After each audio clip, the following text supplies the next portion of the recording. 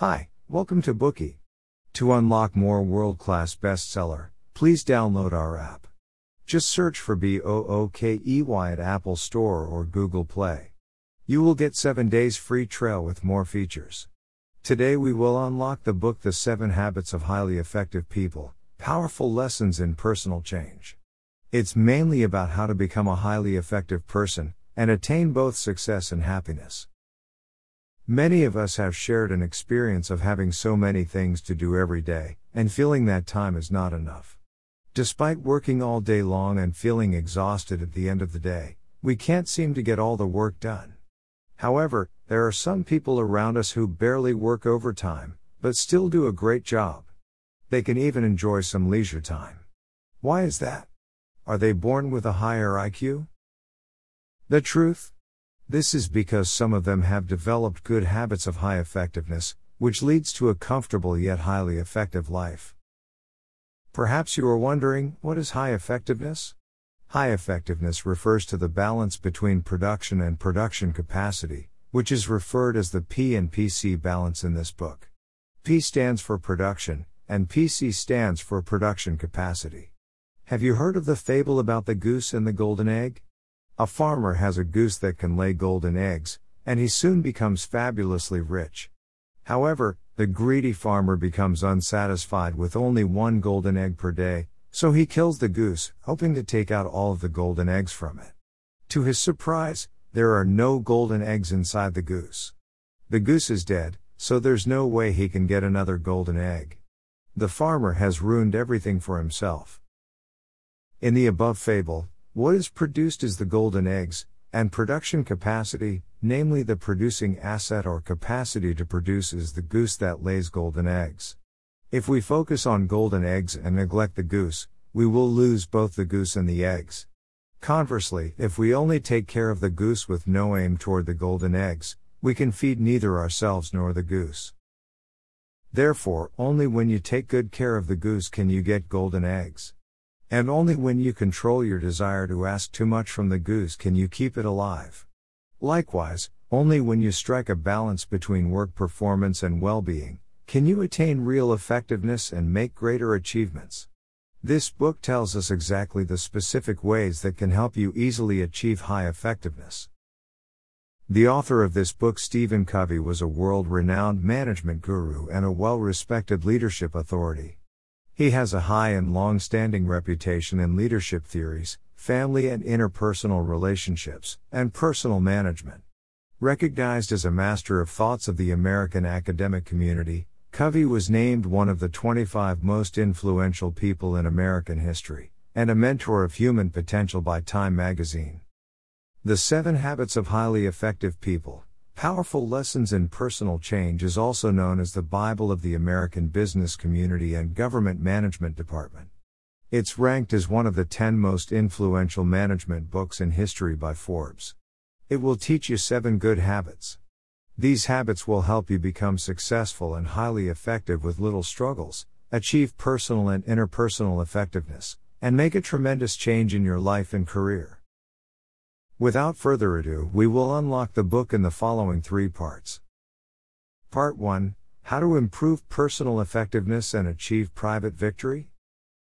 Part 2, How to Improve Interpersonal Effectiveness and Achieve Public Victory. Part 3, How to Constantly Renew and Improve Ourselves. Let's start with the first part. In order to improve personal effectiveness and achieve private victory, we need to develop 3 habits. Be proactive, begin with the end in mind, and put first things first. The first habit, being proactive, means to choose the way of responding to external material, psychological, and social stimuli according to our values. It means much more than just taking initiatives. Instead, it's an attitude towards life, namely being responsible for our own lives. Proactive people are aware that our behavior is a function of our decisions, not our conditions. We should have the initiative and the responsibility to make things happen. The behavior of proactive people is a product of their own conscious choice based on values, rather than a product of the influence of environment, external conditions, and other people. In contrast, reactive people are easily swayed by the environment and other people. According to the author, it takes initiative to create the P and PC balance of effectiveness in our life. Among the 7 habits of highly effective people, the other 6 habits depend on the development of our proactive muscle. If we face the status quo and the future with a positive attitude and create a favorable environment, we can attain better opportunities and development. Covey once worked with a group of people in the home improvement industry. It was during the period of economic recession, and this particular industry was greatly affected. Given the situation, Covey had a meeting with more than 20 organization representatives to discuss how to get out of the plight. At first, everyone was upset and discouraged. But later, they began to take proactive approaches. They analyzed the status quo of the industry, discussed how to improve management, reduce costs, increase market share, and formulated feasible solutions. All participants came out of the meeting excited and confident. What would reactive people do? They will think, "Oh, come on, face facts." You can only carry this positive thinking and self-psych approach so far. Sooner or later, you have to face reality.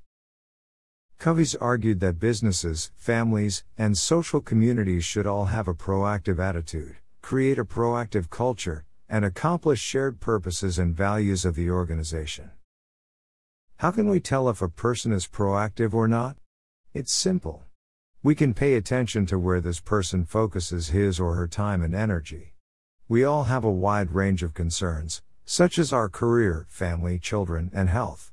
These things form our circle of concern. But within it, there are some things over which we have no real control, and others that we can do something about.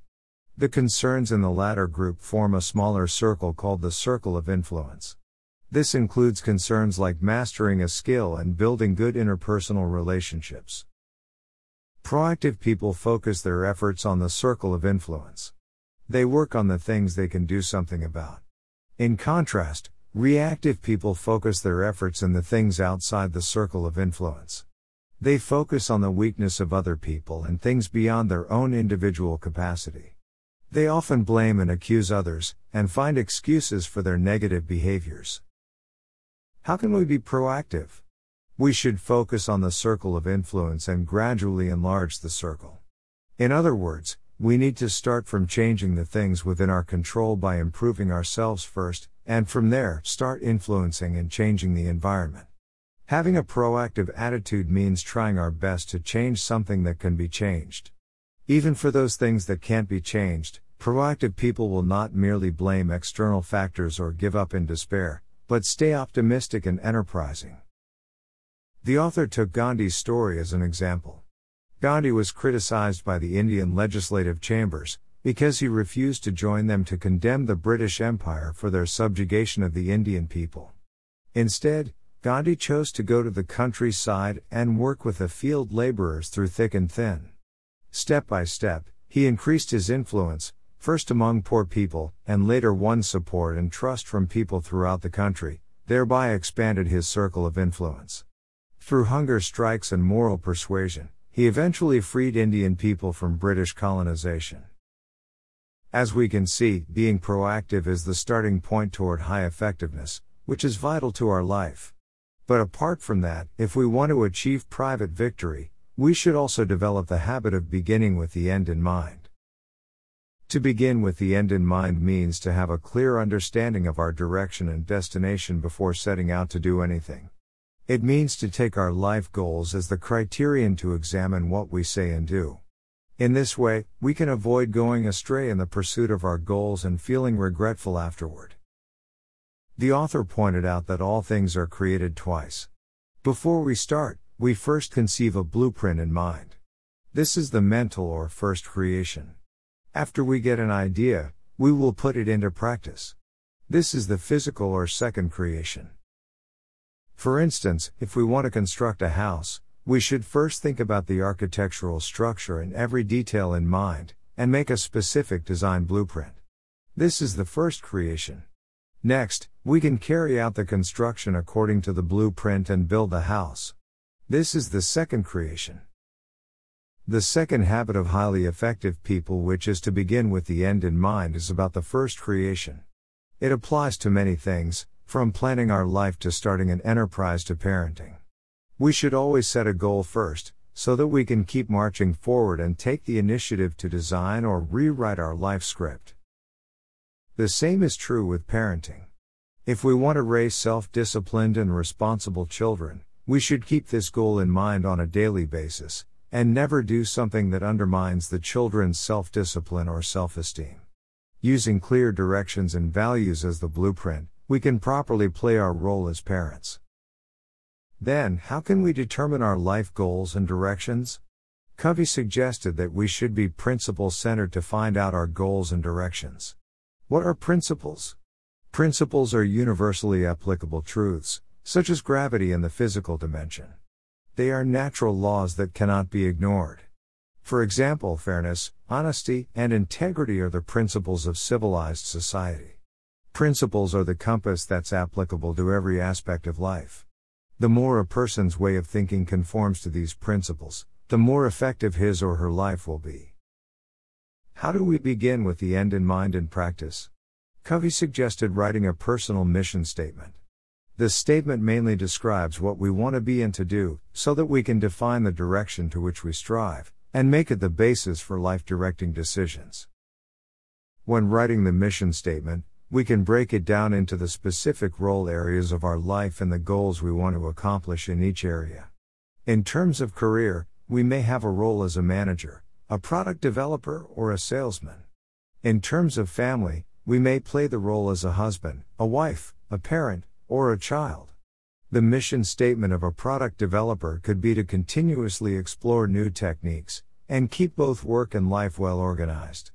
For someone who's as a wife and an entrepreneur, her mission statement could be to live in harmony with her spouse, to teach her children to be optimistic and enterprising, and to create a comfortable family environment.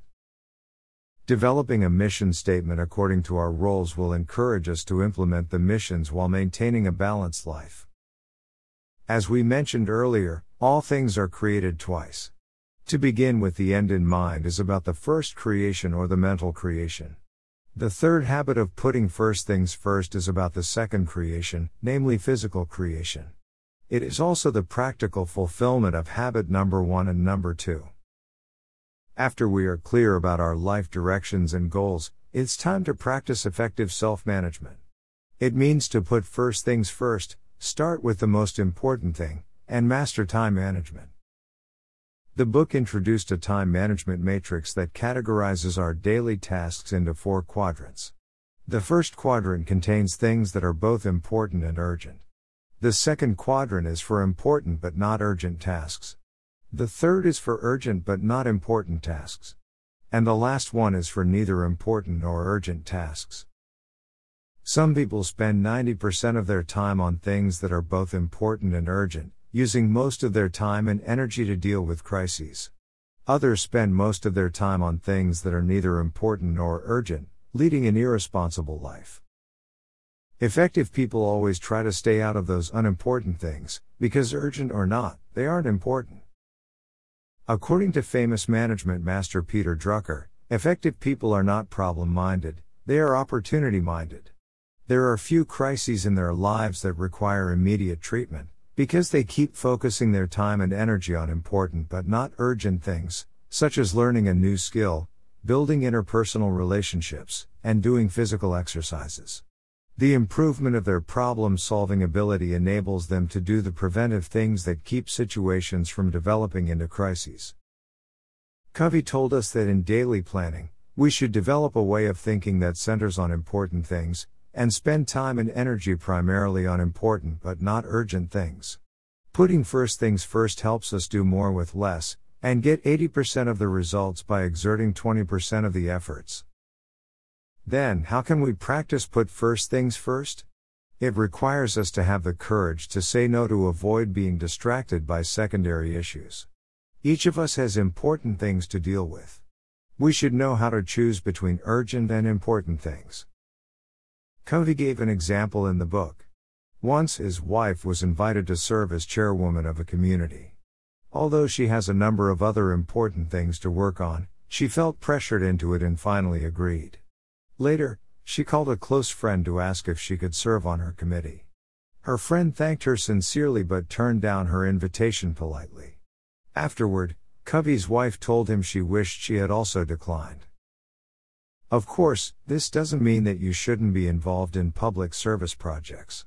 This example just emphasizes the importance of understanding your most important priority at any moment, and being able to say no to requests or demands from other people politely. That's all for part 1, how to improve personal effectiveness and achieve private victory. First, we should have a proactive attitude in life, changing the things within our control and gradually enlarge our circle of influence. Next, we need to determine our life directions and goals, begin with the end in mind, and write a mission statement. The last step is to put first things first, and spend our time and energy primarily on important but not urgent things. Today we are just sharing limited Bookey. To unlock more key insights of world-class bestseller, please download our app. Just search for Bookey at Apple Store or Google Play. You will get 7 days free trial with more features.